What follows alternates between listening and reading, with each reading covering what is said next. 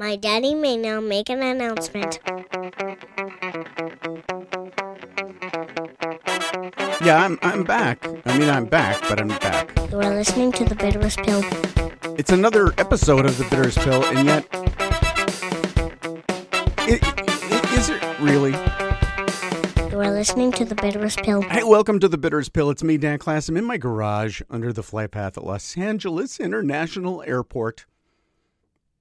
You know, it's a beautiful... As I record this, I got to tell you, it's a beautiful Sunday afternoon here in Los Angeles, and what better way to spend a beautiful, sunny, clear, spotless afternoon but locked in a windowless box in your garage, talking to yourself. Somebody doesn't really know how to live, and that's me. How are you? I sound chipper, which is good, right? We got a few things to talk about. Okay, so first, and I don't want to get into this too much, but I'm pretty sure I messed up our health insurance. In that we have health insurance through my job, as hopefully many Americans, not all Americans, but many Americans do. They take a hunk out of my paycheck every whatever pay period, and then we get health insurance. Which is awesome because it gives us something to complain about. It gives us someone to be on the phone with 3 times a week, endlessly on hold. Thank God for the American healthcare system. So my wife and I, Melissa, to whom I am still married, we wanted to save a little money. So we looked at the insurance and we decided to change to a quote unquote cheaper plan. Now, when we first enrolled, you go, it's open enrollment, you go, and that's the only time you're allowed to do it, is open enrollment. You're allowed to change your thing or get into your thing or whatever your thing, right, is that you do for your health insurance. So when I first got into it, I put together a spreadsheet and I compared this plan and that plan. I did all this homework. It went weekend after weekend of just grinding these stupid papers. So I was under the, and I'm going to throw Melissa under the bus here because she's not listening. When time came around this year for open enrollment and we could change the plan and we, in quotes, wanted to save some money, we decided that we would change plans. Now, she would say that I knew what we were doing, and I would say, I kept saying, really, do we have to change? Because I did all that homework. But we're always looking for ways to save some money, right? So now we're on a cheaper plan, which means they take less out of my paycheck every pay period, but I'm pretty sure we're going to spend thousands and thousands of more dollars a year. But I've had my own health insurance now, right? For how, 20, 30, 40, 50, 100 years? I don't know how long it's been. It's been a long time. Since the 80s or 90s, I've had my own insurance. I got to tell you something. I still don't understand what a copayment is compared to coinsurance. Because that's what happens is you call them up on the phone. And you have questions and concerns, and they have all the answers, but they keep using words that I should understand that I don't understand. Like your individual deductible, your family deductible, your out-of-pocket maximum. Now, your out-of-pocket maximum, I think, is what it sounds like. That it's the maximum you can pay out of your pocket, but I'm not sure because God knows you never hit that. But I have a feeling that we're going to spend a cajillion more dollars this year because we're saving money. Really what it is when you're young, and this is no diss on my wife. This is a diss on me or how my wife and I decided to be a couple. But I am of the opinion now that when you are young and you're considering suitors, if you're not a person that understands things like money and insurance and auto repair, you should marry someone who does understand things like money and insurance and auto repair. Because no matter what, Whether you settle down or not, whether whoever you settle down with, whatever happens, you're going to go through life and you're going to have to, understand money and insurance and auto repair.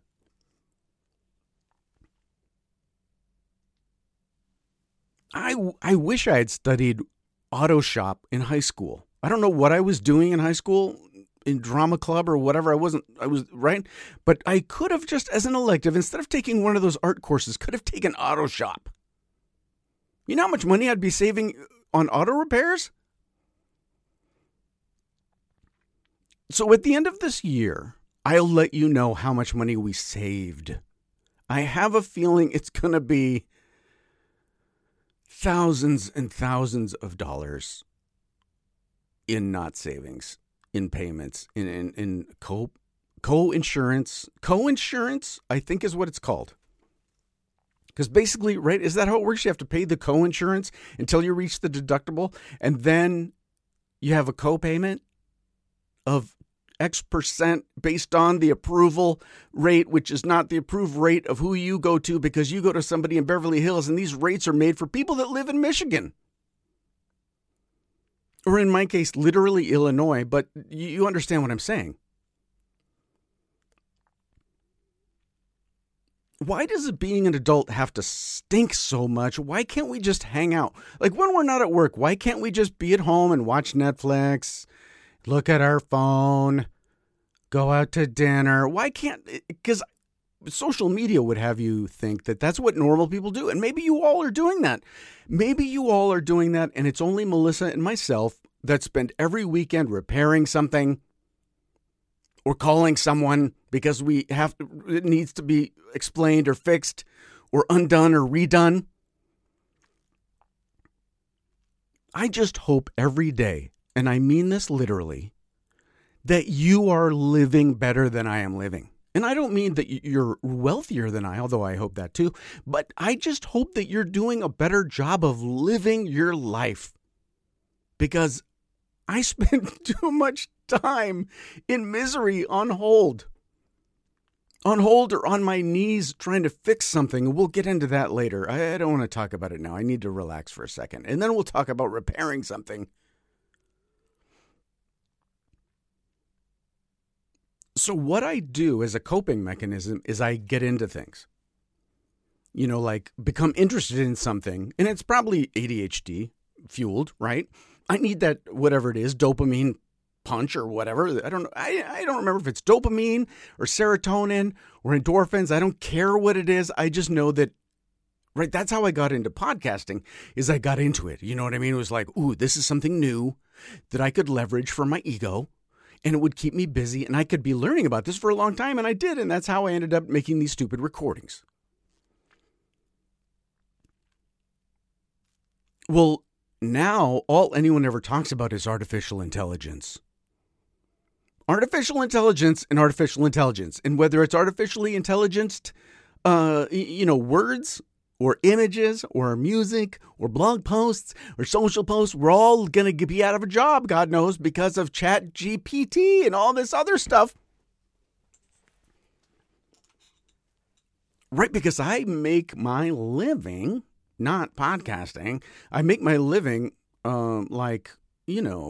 doing basically a 20-something's job where I write social posts and blog posts and emails, and I send them out and I schedule them and I send some more out and all that kind of stuff.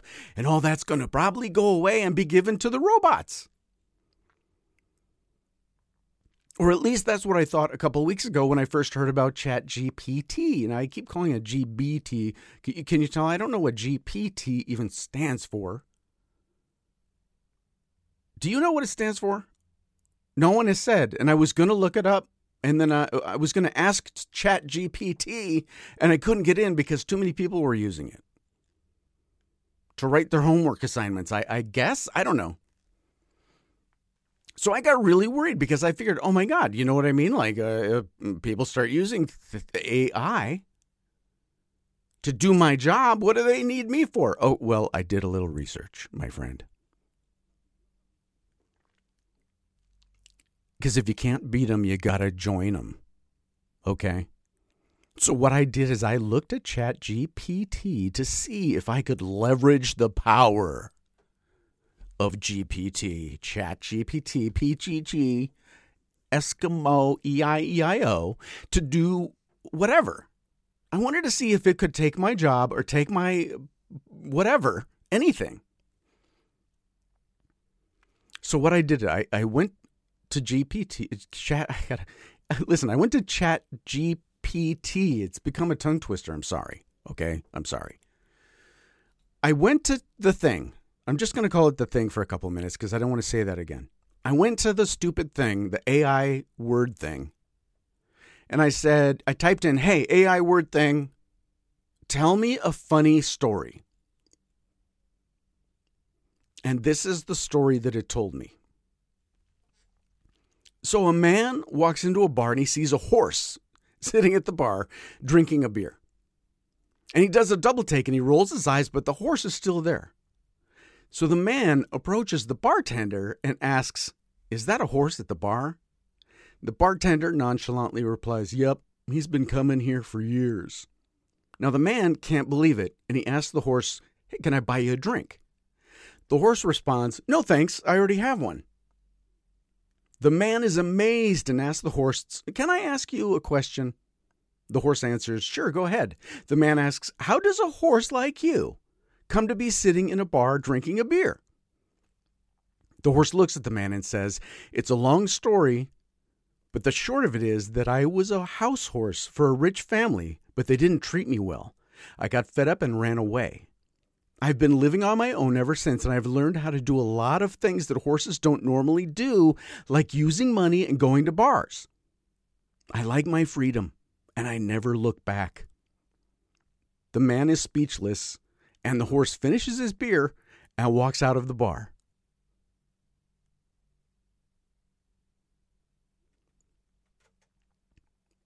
The end. That's the funny story. You see? Because the horse used to live in a house with a family that didn't treat it well, and so it learned how to use money and go to bars. Apparently. You don't think that's a funny story? I think that's not a funny story either. It has, it's almost a metaphor, right? Maybe ChatGPT is so intelligent that it wrote me like a meta joke, like a meta story, like a humorous story where the horse explains how a horse would actually come to be sitting drinking at a bar. Because he was abused, but while he was being abused, he learned how to speak and use currency. So at the very least, I think my position as a podcaster might be somewhat safe. It's not particular. I mean, this exact chair isn't exactly the most coveted thing, but you get the idea. And I've become fascinated by artificially intelligent AI generated images. And I'm sure you've seen what I'm talking about, but I keep seeing these images that are like Batman if it had been shot by Wes Anderson, that kind of thing. Or movie stills from movies that don't exist, but they look really real, but kind of trippy, kind of dreamlike, but kind of awesome. You know what I'm talking about? So AI images are everywhere, or if they don't seem like they're everywhere to you, trust me, they're going to be everywhere. So completely coincidentally, I was going to start doing some research because I kept seeing all these cool images on somewhere, Instagram or I don't know where, probably during my TikTok fixations. And I was texting with my friend Brahm. And Brahm, and it was, hey, how you doing? He was making sure that we weren't drowning, basically, in the weather. So I happened to mention that I'd started back up on the podcast, and he listened to the first one, and then he sent me these AI images of me fighting a raccoon. Do you understand what I'm saying? Me fighting a rabid raccoon, like from the story from the podcast, but there it is in living color. And it doesn't look creepy. It looks awesome. Now, what really trips me up about these images is that they don't, I don't know how to use the term, but have you ever heard the term uncanny valley? They don't fall, if this is the way you explain it, they don't fall into uncanny valley. Now, I did ask ChatGPT to explain uncanny valley for me. Ready? So the uncanny valley is the phenomenon in which a computer-generated figure or robot resembling a human being elicits a sense of unease or revulsion in the viewer. The theory suggests that as the appearance becomes more human, our perception of it becomes increasingly positive and to a point. And then we become disgusted by this thing. And you've seen this, like the bad CGI and that they did for The Rock in that movie. What was that movie? The Mummy or something?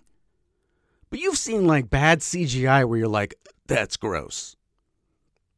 Like this Tom Hanks Christmas movie that you should not be watching. Like that thing. These images are not like that. These images are awesome. They look... Now, the images the Brom sent me, they don't look exactly like me, but they looked close enough. And then they sent me a bunch of others that it looked like some actor was playing me. You know what I mean? It was like they had a casting call for bald guys with glasses and a bunch of dudes showed up and then they had to fight a raccoon, see who looked most like me fighting a raccoon, I guess. So I had him explain it to me. You go to this thing called Midjourney, and they put the bot on Discord. I don't know what the hell Discord is, so I had to sign up to Discord. And then you have to put in a prompt to tell it what you want. So he sent me the prompt.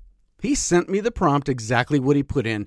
What he did too is he put URLs to 2 photographs of me so it would know what I look like, which is how he got these awesome pictures of me fighting a raccoon. But because it's me, when I go to Midjourney and I go to Discord and I type in /imagine and I paste in literally the exact prompt, I get a picture of me as a raccoon fighting nothing. Like a creepy, beady-eyed Dan the raccoon.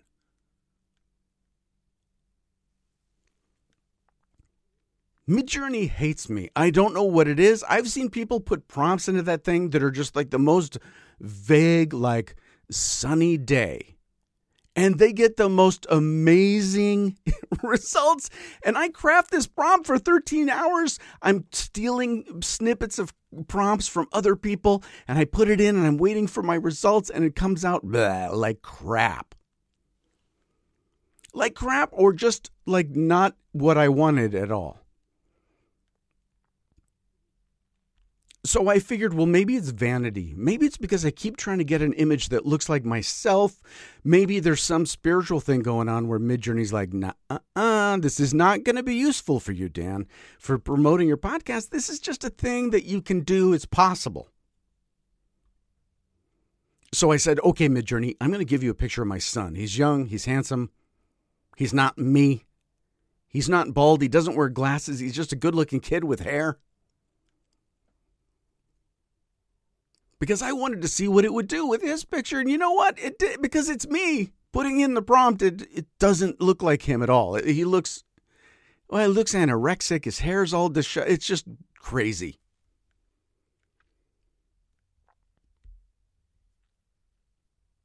I applaud anyone that can use Midjourney. No, listen, I've got a couple images that look great. Not of myself. Maybe one of myself that looks like passable.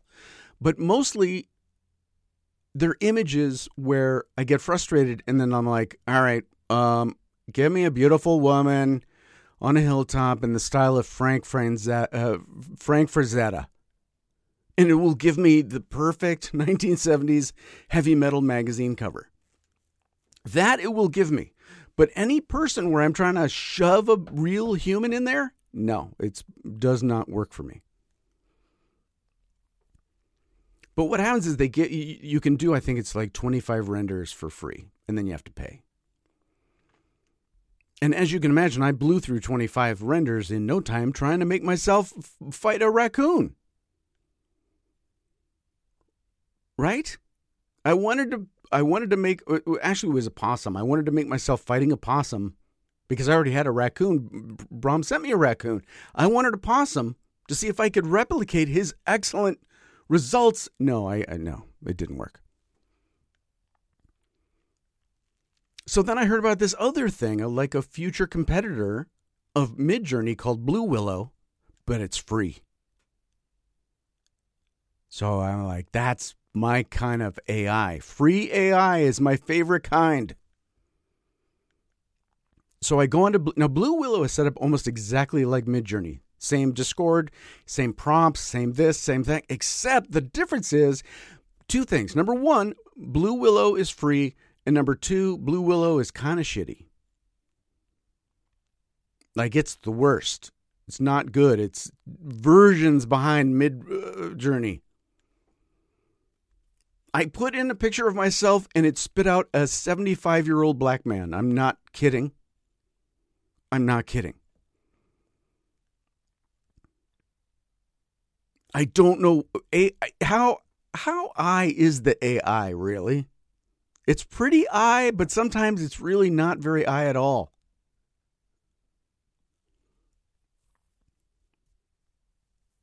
So, because what artificial intelligence will never be able to do is come to my house and fix my washer and my dryer. And that's what that's what I was doing last weekend when I wasn't recording, and that's what I did already this weekend. And probably the weekend before this one, I was fixing either the washer or the dryer. So we're home owning Americans. We have a washer and a dryer. They're very simple contraptions. First of all, because we buy the cheapest ones we can find, which means they're not particularly complicated. And so they've done well, but they're having trouble now. So the washer, listen, all I need the washer to do is fill with water, agitate, drain. Fill with clean water, agitate, drain, spin, stop. That's it. That's all it needs to do. But week after week, it kept doing this thing where it would, I think, would spin and then become unbalanced and then go berserk. And it would start walking across the room. It's walking across the room and then it would stop and then it would just stop. And then I go to get the clothes out and they're soaked and they clearly, you can tell they haven't been spinning because they're not up against the sides of the thing. They're just in there and they're wet. And what do you do with a washer full of wet stuff that didn't spin? So what I would do is I turn my knob from normal wash. There's a setting that is drain and spin. Perfect. That's really all I needed to do is drain and spin. So I put it on drain and spin and I push the little button to get it going. And what does it do? It fills with water and begins agitating. It fills with water, right? It's agitating, and then it drains, and then it fills again, and then I don't know what happens because by then I'm not paying attention anymore, but it does not spin.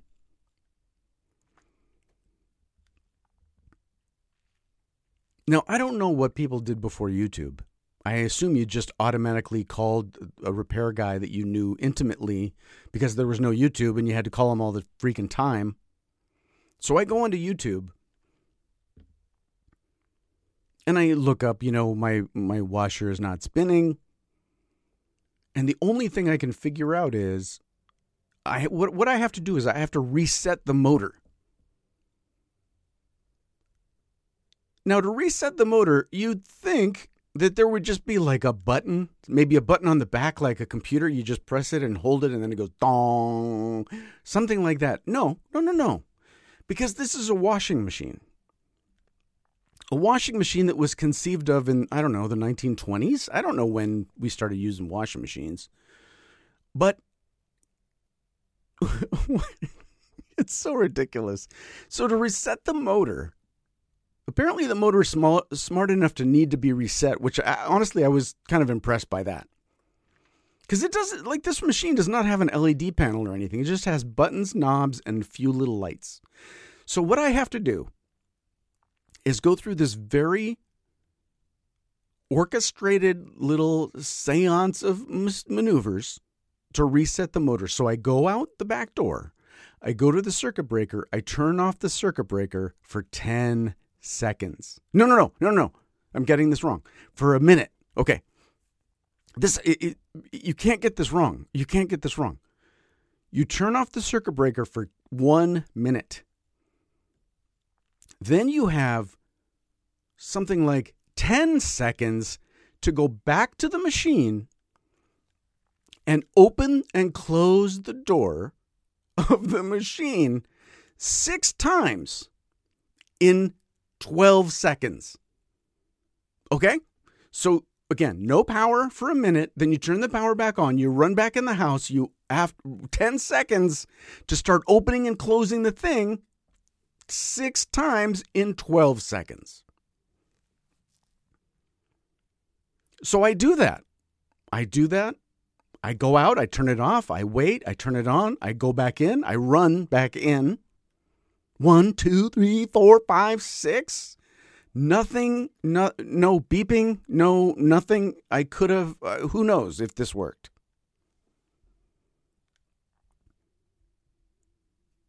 So I turn the dial, it's on. I turn the dial around to drain and spin, because again, that's all I really needed to do is drain and spin. The little light lights up next to the thing that says spin. Perfect. I push start and it begins filling with water.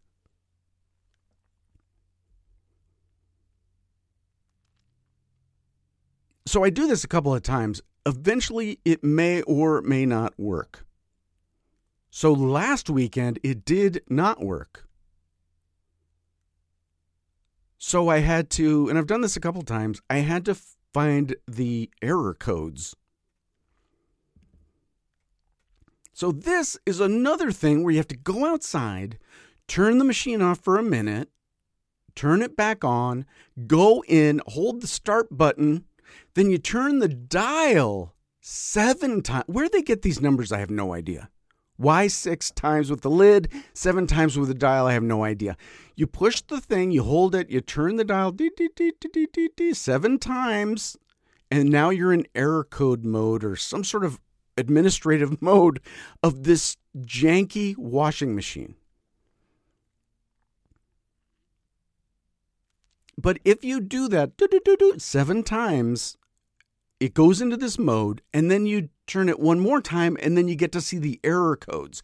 And the error codes are this Morse code of BS.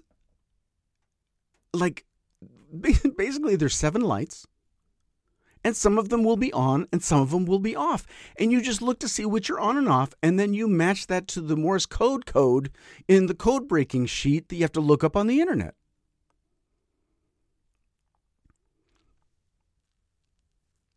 I wish I don't have the list in front of me. The fault code, I had like 10 fault codes. Spin error due to uneven load.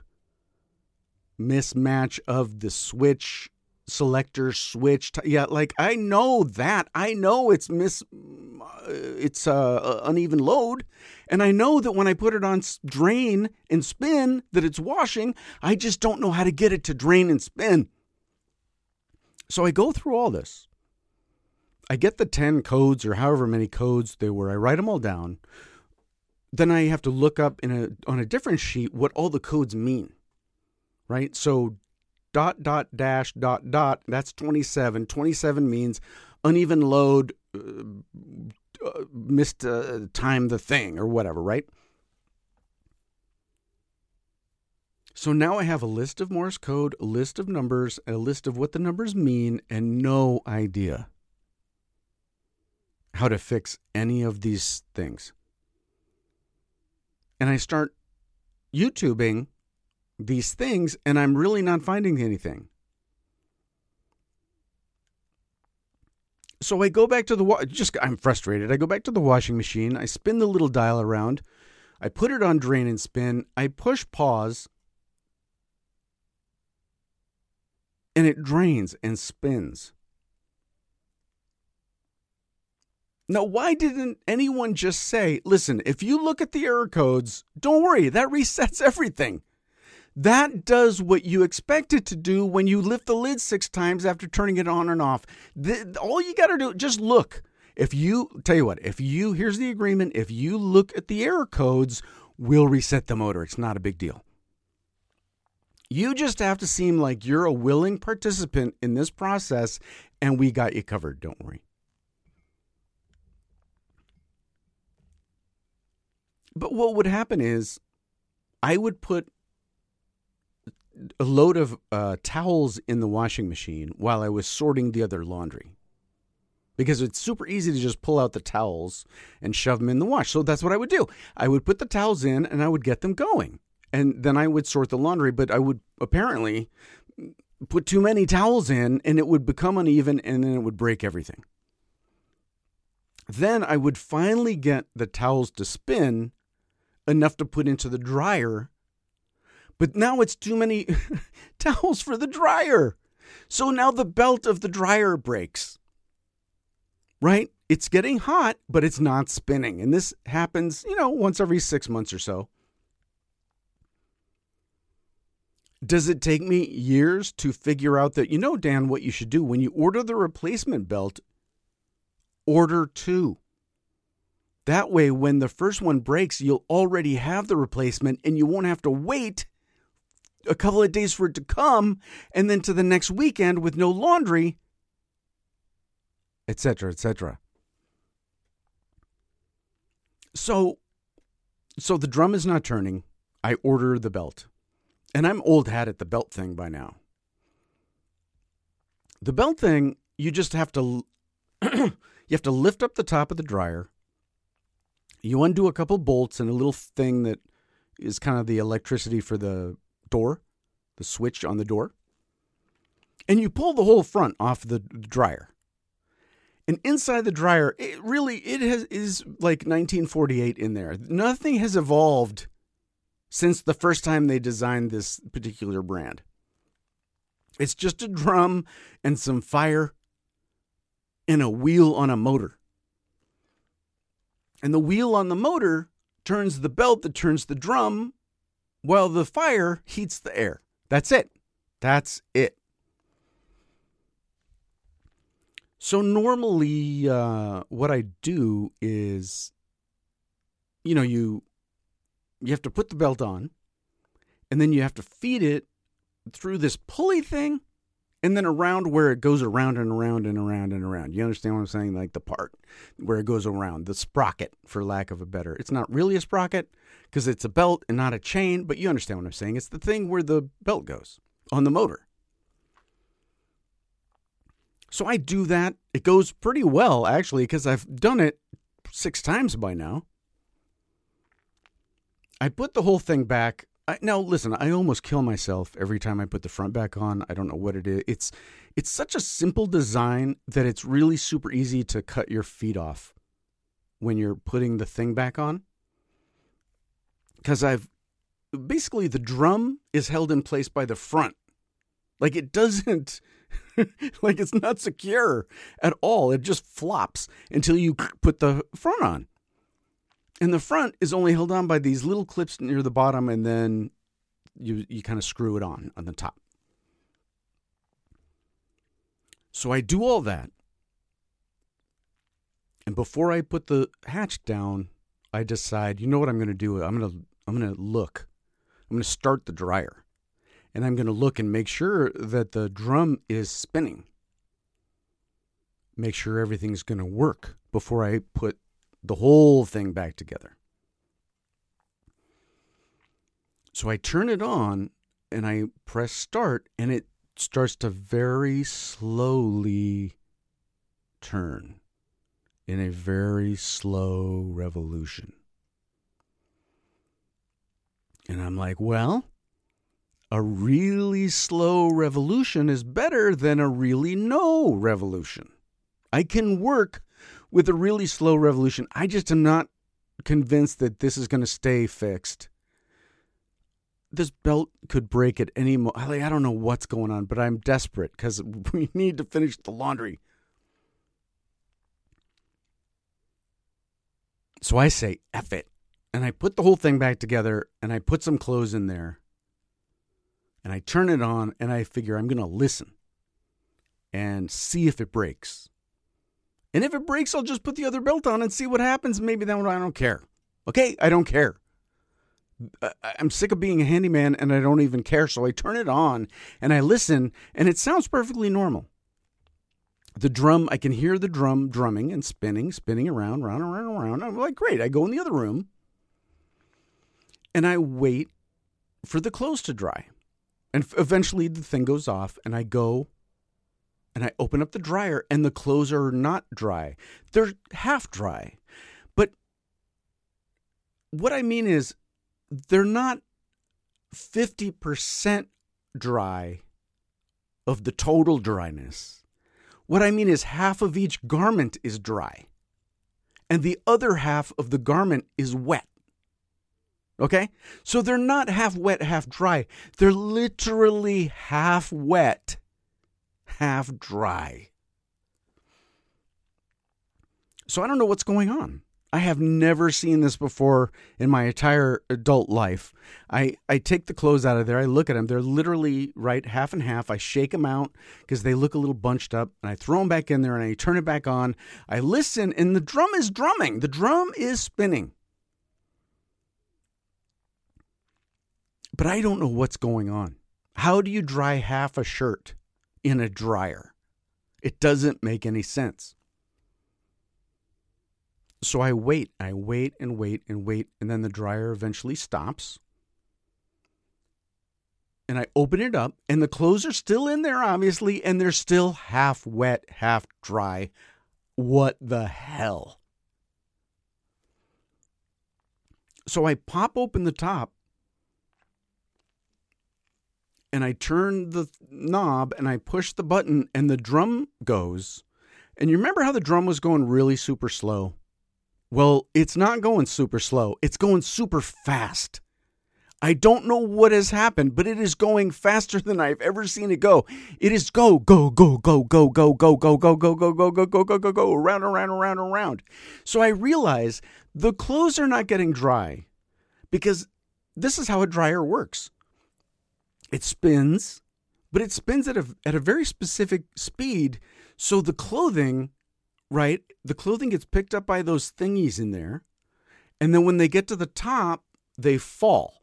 And they fall through the hot air blowing in the dryer. But what if the dryer is spinning so fast that centrifugal force is keeping the clothes pressed up against the sides of the drum? So the only part of the clothing getting any hot air is the outside, but the inside is always on the inside, and it's going around and around and around like it's in some sort of tilt-a-whirl at the fair.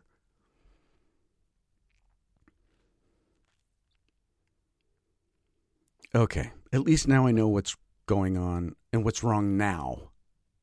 Because it's always something. So now what's wrong is that it's going too fast. So back to YouTube, and there's only one video about this on YouTube that I could find, but thank goodness the guy nails it. He's like, yeah, it's just this little part. You know the part that I called a sprocket? Odds are good that your little sprocket thing that goes on in there, your pulley something, I don't know, is broken. So you need to replace that. And I'm like, great. I think I've seen how you do this. You open the thing up, you have to stick a screwdriver in the motor so you can undo the other part of the motor, and okay. So I ordered the part. It takes 2 days to get here, but 2 days is in the middle of the week, and I'm not doing it in the middle of the week. I'm too tired when I get home. I can't. So I did it yesterday on a Saturday.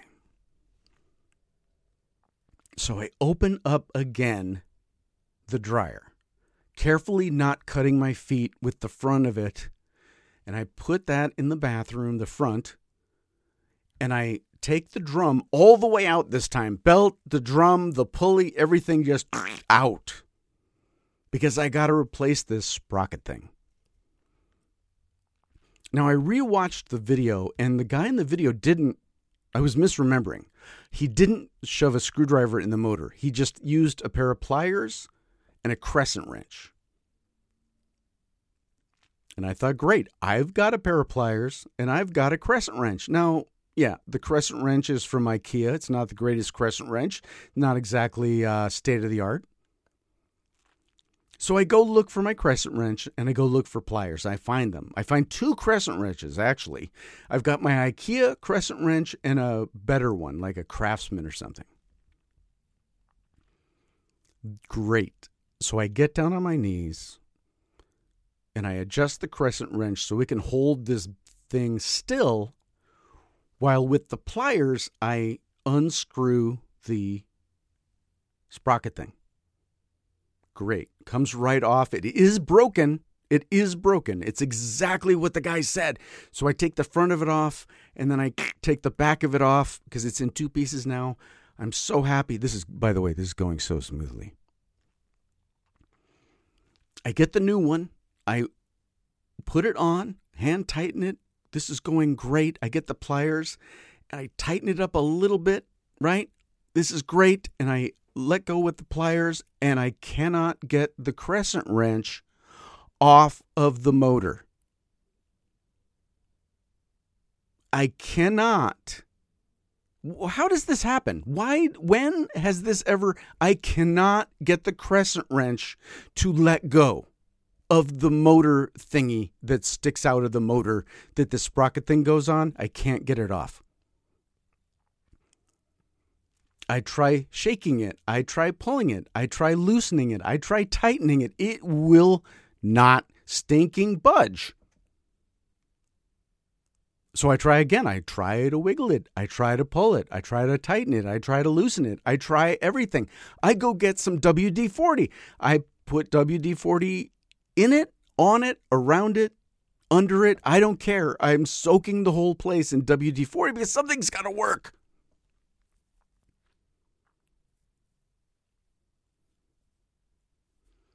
I had to take the sprocket thing off there because I was afraid I was going to break it. So I take the sprocket thing off, the thing that is supposed to be going on. I take that off. I literally have to stand inside the dryer. Okay, so my fat body is holding the dryer on the floor and pull up on the crescent wrench as hard as I can.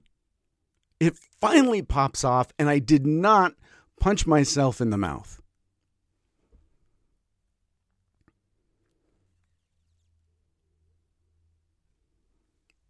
Okay. So I very carefully adjust the crescent wrench, and I hold the motor still again, very carefully, not over tightening it, just enough to keep it still. And with the pliers, I tighten on that sprocket thing.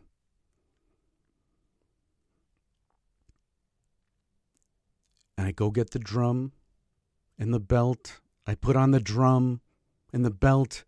I put the pulley thing under there that holds the drum and the belt, and it holds the belt on the sprocket. I put it all together. I take the front. I put it on, right? I screw that down. It's ready. I'm going to test it.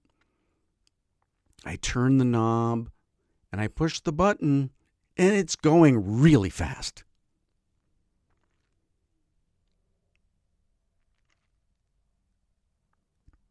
And I don't care anymore.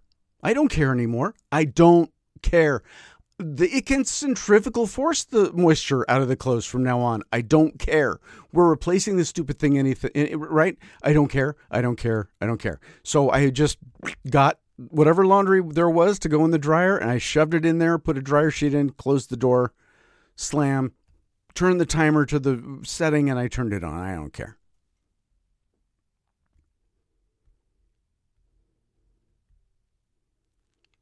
The clothing dried perfectly. I don't know what magic RPMs the dryer is now spinning at. I don't. But the dryer dried the clothes perfectly. I was so excited, I washed the sheets. The sheets have been taking me hours and hours, cycles and cycles, because they get balled up and one goes inside the other and then that gets balled up and I have to constantly untangle them and put them through again and again and again. They dried in one cycle. And the towels dried in one cycle. The clothes dried in one. The sheets dried in one. The towels dried in one, and all I can think is, what's going to break this week?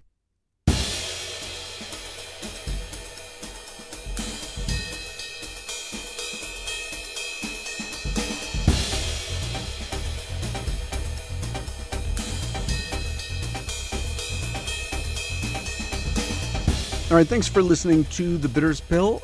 This has been episode, I don't know, why did I even start saying that? I don't know, 382. Thanks for listening. Thanks for supporting the show. Thanks for downloading. Please tell a friend. And as always, this podcast is made possible by all of you, and especially the patrons at Patreon. Patrons like Edward Nothnagel, Armand Norelli, Dave Jackson, David Chase, and Gerard Cortinez, Flores, Harold Goldner, Jeff Short, Michael Saffel, Peter Chase, Rob Usden, Samantha Couture, Sean Othan, who else? The Modulator. Have we been saying The Modulator wrong all these years? I think that's true. And many others. Thank you all. If you want to be a patron, go to patreon.com. I think it might even be patreon.com/DanClass. I have no idea. Anyway, listen, this is a very professional program. Please don't be shocked. Hopefully I'll talk to you next weekend. Next weekend we're getting our new washer and dryer, so yeah, that'll be fun. We'll see how that goes. Anyway, listen, thanks so much, and I will talk to you soon. Okay, bye. The Bitter's Pill was produced by Jacket Media, makers of fine podcasts since 2004.